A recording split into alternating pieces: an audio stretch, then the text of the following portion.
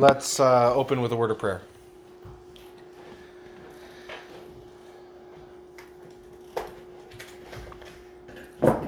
Father, we ask that this morning your word would change us, encourage us, strengthen us, and fill us with joy and hope. We ask it in Jesus' name. Amen. Well, it is the first Sunday of Advent, and you may be wondering why we haven't lit any of the Advent candles yet. That's because the idea that I had this year was that I would preach about the different candles. Today we're going to hear a sermon about candles. No, I'm going to, each of the candles represents something different. Hope, joy, love, peace, and Christ. And so I'm going to, over the next 4 weeks, preach 4 sermons on hope and joy and peace and love. And so today I'm going to preach to you about hope and the hope that we have because of Christ. And I'm going to be using Matthew 1, verses 18 to 25. So if you want to turn there, Matthew 1, 18 to 25. We're going to be looking at the various aspects and circumstances that surrounded Jesus' birth over the next 4 weeks. So today we're going to be looking at the angel appearing to Joseph and the message that Joseph, the adopted father of Jesus, received from the angel. Next week we're going to look at Mary and the angel appearing to her and the message that he gave to her and the song that she sang because of the angel's message. The week after that, we will look at Zechariah, the father of John the Baptist, and the prophecy that he gave through the power of the Holy Spirit. And then on the last Sunday, which is just a couple days before Christmas, we'll look at the story of the shepherds in the fields, and maybe even the Magi at the same time, but probably just the shepherds, because there's a lot there, and looking at the message that they received from the angel. So we're looking at 4 messages from probably all the same angel. Could have been multiple angels. There was an angel who appeared to Zechariah and told him what was going on as well. And so we're going to look at in a lot of ways, this is the first time that the gospel is preached in the Gospels. This is the first time God is giving the heavenly message. He is giving it through the angels. And then the angels are, in a sense, passing on the message to humanity. And humanity is expected to then take it to the rest of humanity. So here in Matthew 1, 18 to 25, the message that I want to burn into your brains, if that's not too vivid an analogy, is hope. That the promise that the angel made to Joseph was a promise of hope. That through this message, if this message is true, or maybe I better say, since this message is true, we have hope. We have hope. So Matthew 1, verses 18 to 25 says, "Now the birth of Jesus Christ took place in this way. When his mother Mary had been betrothed to Joseph, before they came together, she was found to be with child from the Holy Spirit. And her husband Joseph, being a just man, and unwilling to put her to shame, resolved to divorce her quietly. But as he considered these things, behold, an angel of the Lord appeared to him in a dream, saying, Joseph, son of David, do not fear to take Mary as your wife, for that which is conceived in her is from the Holy Spirit.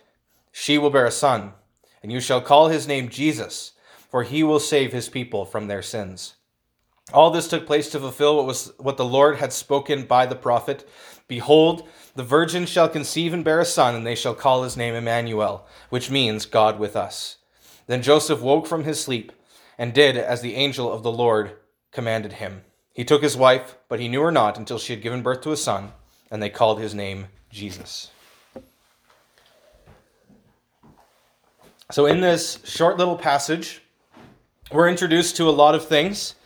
We're introduced to a few key people that'll be really important in Jesus' life. One of the people that we're introduced to is Jesus himself. Jesus is born in this passage. Mary, Jesus' mother, is introduced here, though she is not the primary person that is being addressed. Joseph, the adopted father of Jesus, is the one who is being addressed here. Joseph is if you look back at Matthew chapter 1, the verses 1 to 17, it's all about how Joseph is important. Joseph is a significant person. Now, the genealogy really is about Jesus, but it is before Jesus is born, it is Joseph's genealogy, right? Up until chapter 18 or verse 18, the story is about the ancestry of Joseph, the physical ancestry of Joseph.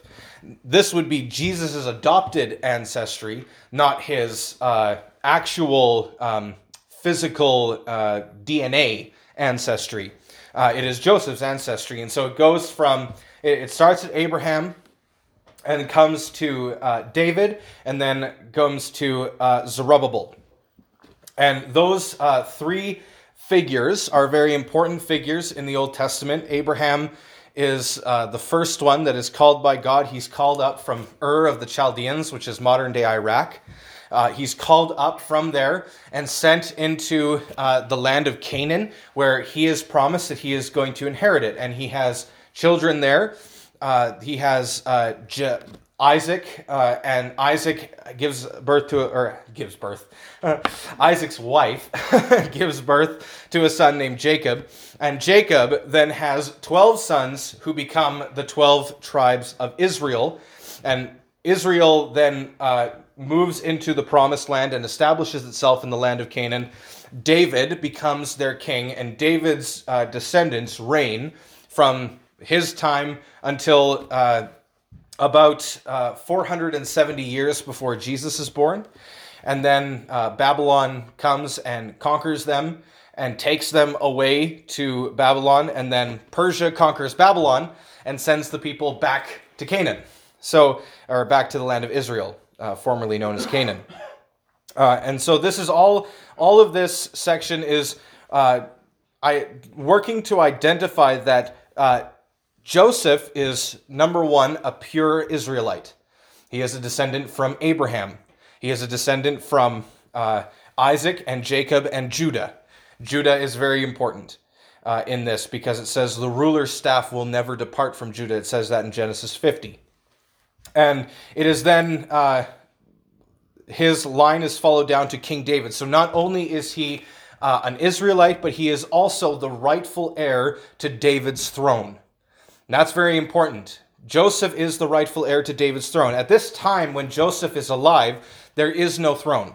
David's descendants are not reigning. They are under Roman rule.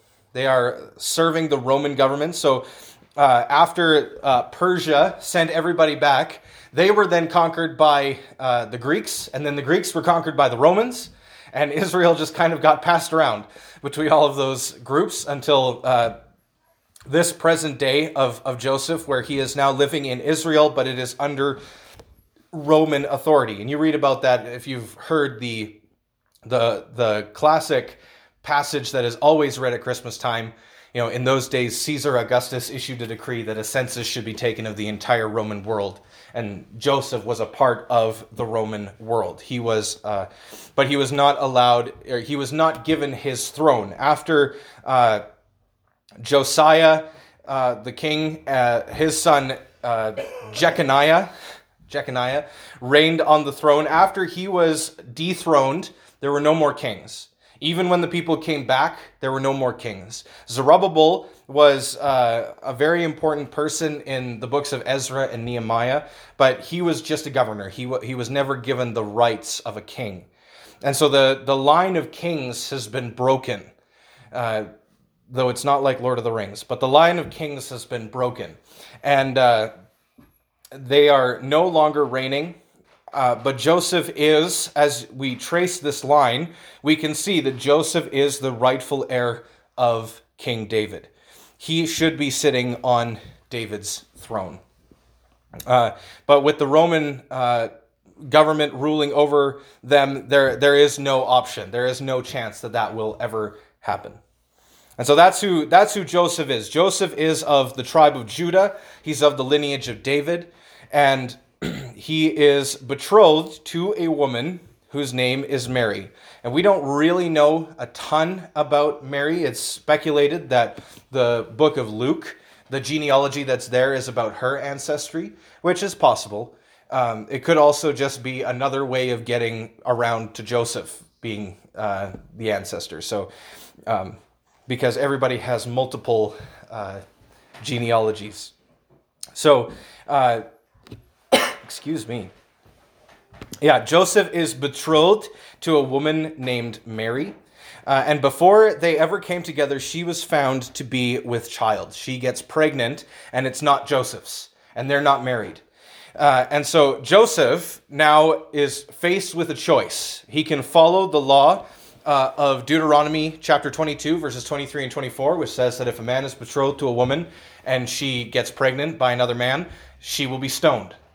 Right? That was an option for him. He could have done that. But Joseph, being a just man, or maybe a better translation of that is upright. He was an upright man. He was a good man. He was someone who wanted to be faithful to the law, but he was also merciful. Right?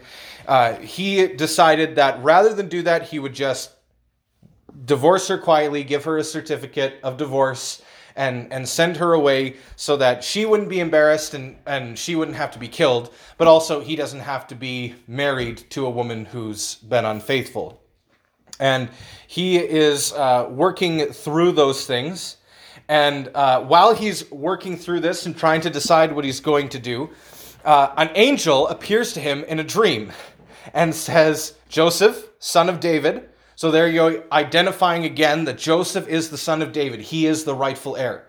He is the one who is given a special... he is the son of David. He says, "Do not fear to take Mary as your wife, for that which is conceived in her is from the Holy Spirit." So at this point, Joseph is still faced with the same choice. Because whether or not, wherever the baby came from, it's not his, right? He is going to have to raise this baby as his own, or he's going to have to put Mary away. But if he chooses to marry her anyway, and to take her as his wife, and to raise this child as his own, he is going to have to face the rumors and the odd looks in the same way that she will, right? People are going to say about him that he couldn't hold on to his woman, and that he, was didn't have the courage to actually put her away and find a better wife. She obviously is going to have to deal with rumors that she is a whore and all of these sorts of things. And so Joseph makes the choice that he is going to stay with Mary and love her, raise her child as his own, because this is part of God's plan. When we talk about Joseph being an upright man, Joseph was not just an upright man in that he didn't have her stoned, but he was an upright man in that he was willing to take in this woman and to care for her and to stay with her and to raise God's child. He was not willing to mess with God's plan. He was willing to stay with her. She will bear a son, and you, Joseph, will call his name Jesus, because he will save his people from their sins. This is Joseph's command. Joseph is commanded that he is now going to take this child. He is going to name this child, because in ancient times, whoever named the child was symbolic that this person has authority over this other person, right? When if you read the book of Daniel, when Daniel and Hananiah, Mishael, and Azariah are taken into Babylon, the king of Babylon changes their names to Belteshazzar, Shadrach, Meshach, and Abednego. And that's because the king of Babylon is claiming them as his own, as his property. That he is claiming that he has authority over these people. They do not have independent authority. He has authority over them, right? Same thing with fathers. Fathers were given the right to name their children in ancient cultures because they were given authority over their children to raise them as their fathers. So Joseph at this moment is being given authority over Jesus to be his father, to adopt him as his own, and to take him in. But in the midst of that, he still has to call him what God says to call him, right? So he is going to name Jesus, but he's going to name Jesus the name that God told him to name Jesus, right? So the authority that he has as father is still subject to God's authority as father over Jesus. God is the one naming Jesus, and he is using Joseph to name Jesus because Joseph is going to be Jesus' father. He is going to have all of the rights and authority as Jesus' father. He's going to take Jesus into his home, and he's going to train him up in the way of the Lord. He is also going to teach Jesus his trade, and is going to make him like a son. He is going to be the firstborn son. He is going to have the inheritance that the firstborn son deserves and rightfully gets. And so you really see Joseph submitting himself to the will of God and committing himself to God and believing the message that he hears from God. It says that when Joseph woke from his sleep, he did as the angel of the Lord commanded him. This is verse 24. He did as the angel of the Lord commanded him. He took his wife, but he knew her not until she had given birth to a son, and he called his name Jesus. Because Joseph was an upright man, and he was following the will of God. He believed the message of the angel, and he committed himself to it. That's kind of the cultural situation that I wanted to help you understand. Understanding what was going on around the time of Jesus' birth will help us to understand why he was born, when he was born, and the circumstances around his birth. How all of God's promises are fulfilled through Jesus, right? That Jesus is going to be a king who sits on David's throne, right? Well, how can he do that if he's not descended from David? Well, he's not descended from David physically, but he is adopted into David's family and given the rights of the firstborn. Right? And so therefore God is fulfilling his promise to Jesus, or to his people through Jesus, that Jesus will sit on David's throne. Excuse me. Jesus also is born in Bethlehem. This was prophesied in the book of, I think it was Malachi, that Jesus would be born in Bethlehem. Well, Joseph doesn't live in Bethlehem, and neither does Mary. So how are you going to get the king, or the guy who's descended from David, to go back to his hometown? Well, you influence the Roman emperor to call for a census so that it will all happen according to your plan. God is so sovereign that he can command an emperor in Rome to call for a census so that a peasant man in Israel will go to the right town at the right time, so that his wife will give birth in the right place. Amen. Right? Like, that is the sovereignty of God, right? That is the power of God in the world. God can orchestrate events all according to his plan. And he probably put Jesus in Mary's womb before Caesar had the idea to call for a census. I don't know if that's true, but that's my guess, because God would do that just to show off. God likes to show off his glory and his power. There are many miracles that surround the birth of Christ. That's one of them. That the emperor would call for a census at just the right time and just the right way, so that people would go to just the right place, so that they would be born at just the right time. But another miracle that happens that is declared in this section of Scripture and in the ones in Luke is that Jesus is born of a virgin. And we kind of take that idea for granted, that Jesus is born of a virgin. Yeah, the Virgin Mary. We all know about the Virgin Mary. But think about that. Jesus was born of a virgin. That's impossible. The birth of Jesus is an impossible thing. It is an absolute miracle. Mary conceives by the Holy Spirit. This is spoken of in this passage twice. It says, the birth of Jesus Christ took place in this way. This is verse 18. When his mother Mary had been betrothed to Joseph, before they came together, she was found to be with child from the Holy Spirit. And then down in verse 20, as Joseph was considering these things, an angel of the Lord appeared to him in a dream, saying, Joseph, son of David, do not fear to take Mary as your wife, for that which is conceived in her is from the Holy Spirit. So in two different places in this section, it speaks that this is a miracle. The child that is born, or that is conceived in her womb, is a miraculous conception, something that cannot happen. With our modern technology, I suppose it probably could happen. They could probably slice open a woman and put an egg in there that's fertilized and sew her back up, and she could grow the baby and give birth. But back in this day, that couldn't happen. It was impossible.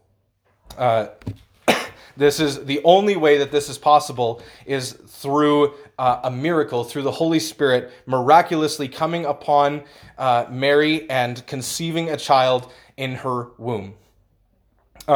It is a miracle which is difficult to believe. It is highly contested, and many atheists and even a lot of Christians deny it outright.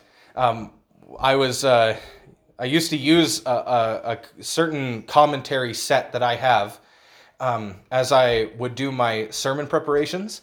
And as I was kind of going through, there was, in this commentary, it said, the virgin birth is not something that we should take seriously, but it's just intended to show us how Jesus was, important. And I was like, I have a whole commentary set of the entire New Testament of this guy who denies the virgin birth, and I had no idea. And they're up on my shelf, and I guess I'm going to throw them away, but I haven't yet. But this is something that many people who claim to be Christians deny.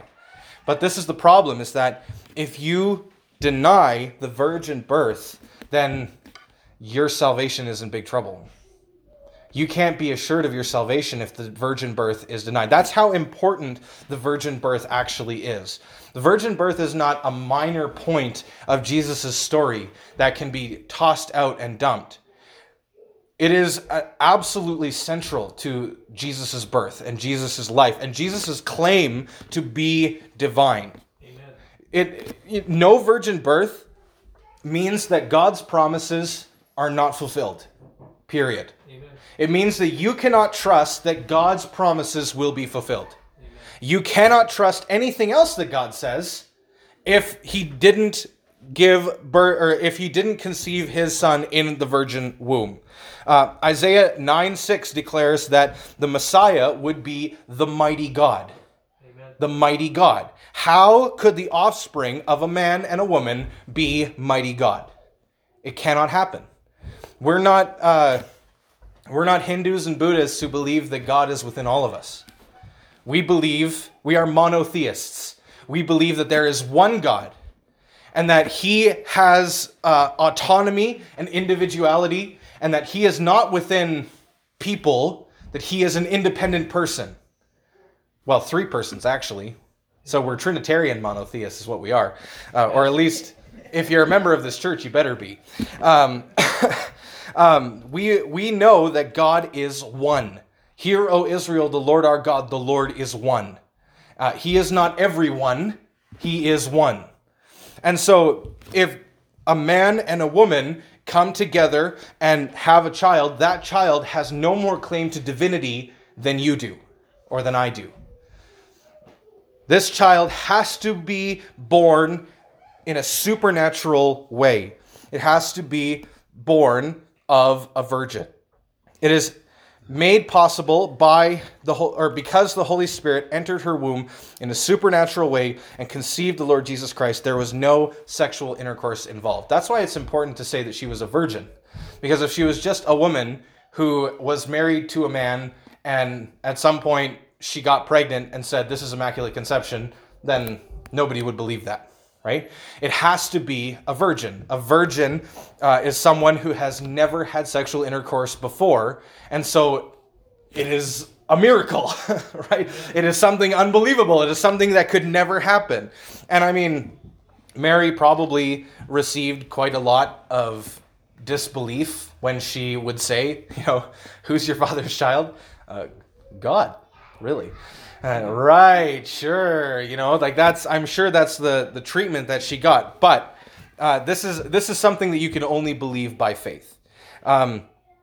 Speaking of God's promises not being fulfilled, if Jesus was not born of a virgin, Isaiah 7:14. Here, I'll read it. If this doesn't settle it in your minds, then nothing will. Isaiah 7:14 says, "Therefore the Lord himself will give you a sign. Behold, the virgin shall conceive and bear a son, and you shall call his name Emmanuel." That is a promise made 700 years before Jesus was born, that the virgin would conceive and bear a son. And so if Mary is not a virgin, and if Jesus is just the product of an earthly father and an earthly mother, then God's promises either are never going to be fulfilled or they haven't been fulfilled yet, and our faith is useless and we are most to be pitied of all people. Amen.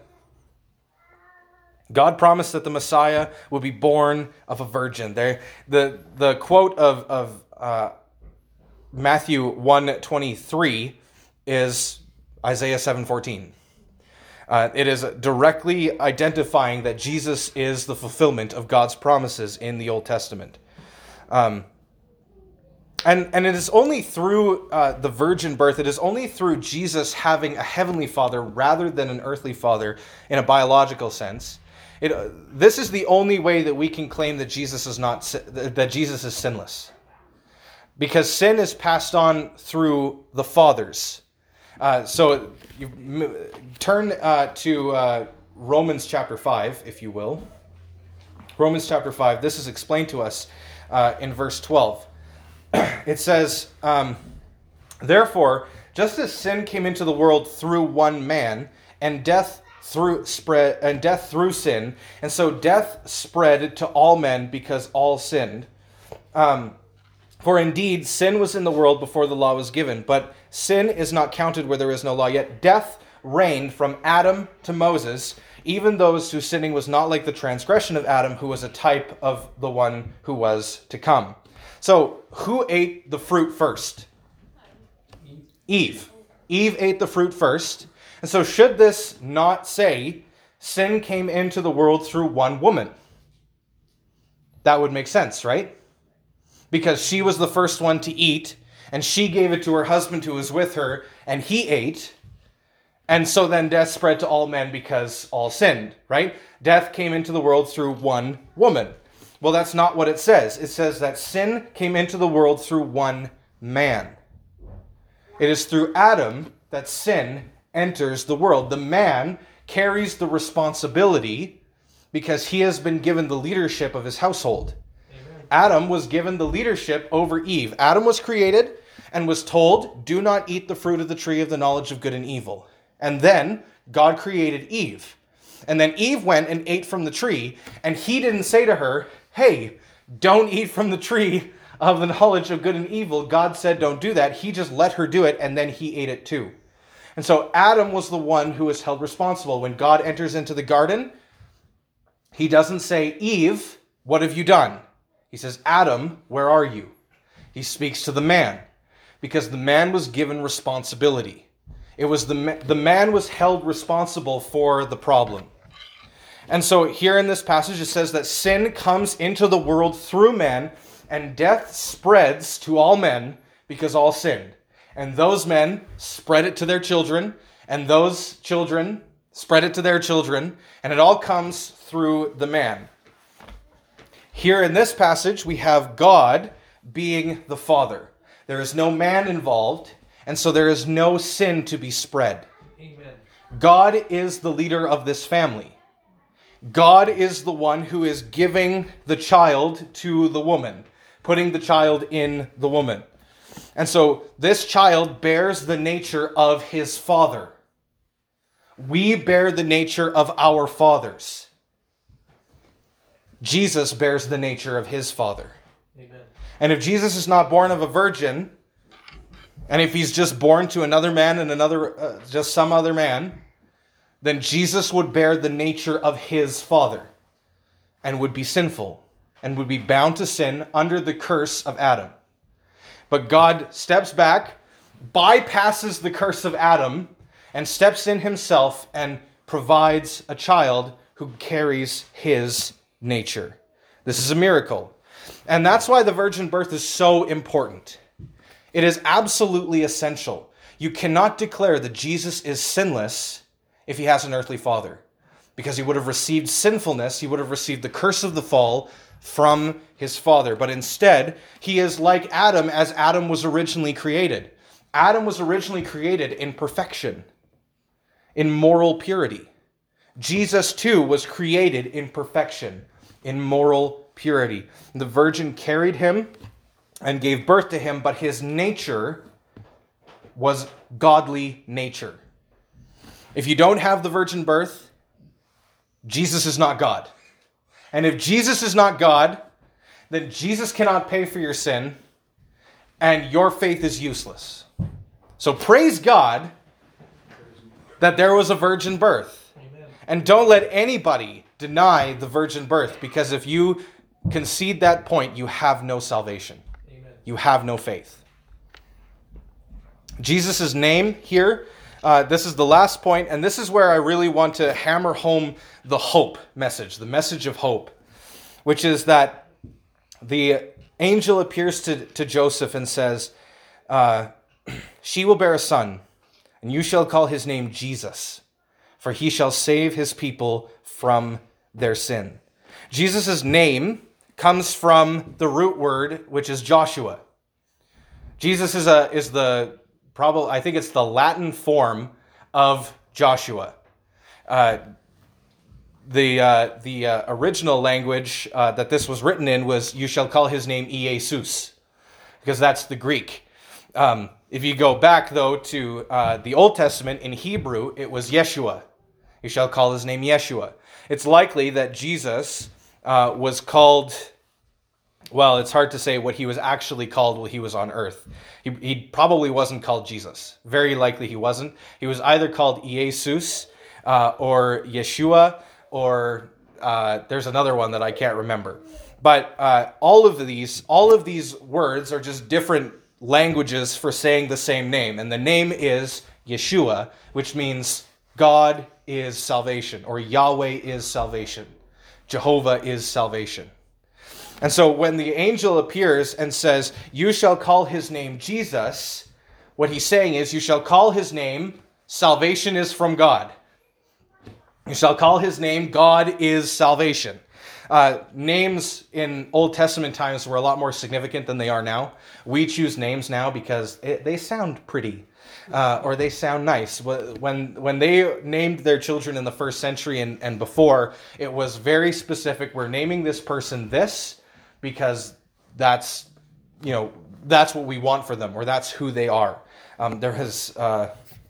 If you read the book of Hosea, Hosea names his kids not loved and not my people. So Jesus got a better deal than that. But Jesus' name is hope. It is hope for us because God is salvation. Salvation comes from God. You shall call his name Jesus, for he. Who's the he? Jesus. You shall call his name God is salvation, because he will save his people from their sins. So the angel here is declaring that Jesus is God, that Jesus carries divine nature. She will bear a son. You shall call his name God is salvation, because he is going to save his people from their sins. And so this morning, I want to leave you with that message that Jesus has come to save us from our sins. And we can be assured that he did it. Because from the virgin birth and before, from the promises in Isaiah through the virgin birth, through his death and his resurrection on the cross, he accomplished that for us. And he said when he was on the cross, it is finished. And so you may have hope that the Lord Jesus truly did save his people. And so this morning I want to light the hope candle as our reminder that the Lord Jesus is who he says he is, and that he truly did save us. Let's pray. Heavenly Father, we thank you that you sent your Son, your truly only begotten Son, to come and live for us and to die for us. We know that Jesus was not your adopted child, he was your begotten child. He came from you and shares your divinity and shares eternal sovereignty with you. Holy Spirit, I thank you for conceiving the Lord Jesus in the womb of the Virgin Mary. Lord Jesus, I thank you that you were actually willing to come and to bear human flesh and to live as one of us. Heavenly Father, I pray that you would fill us with hope. As we go from here, we would be filled with peace and joy because we have the assurance that comes from you. I pray that you would bless us now. In Jesus' name, amen.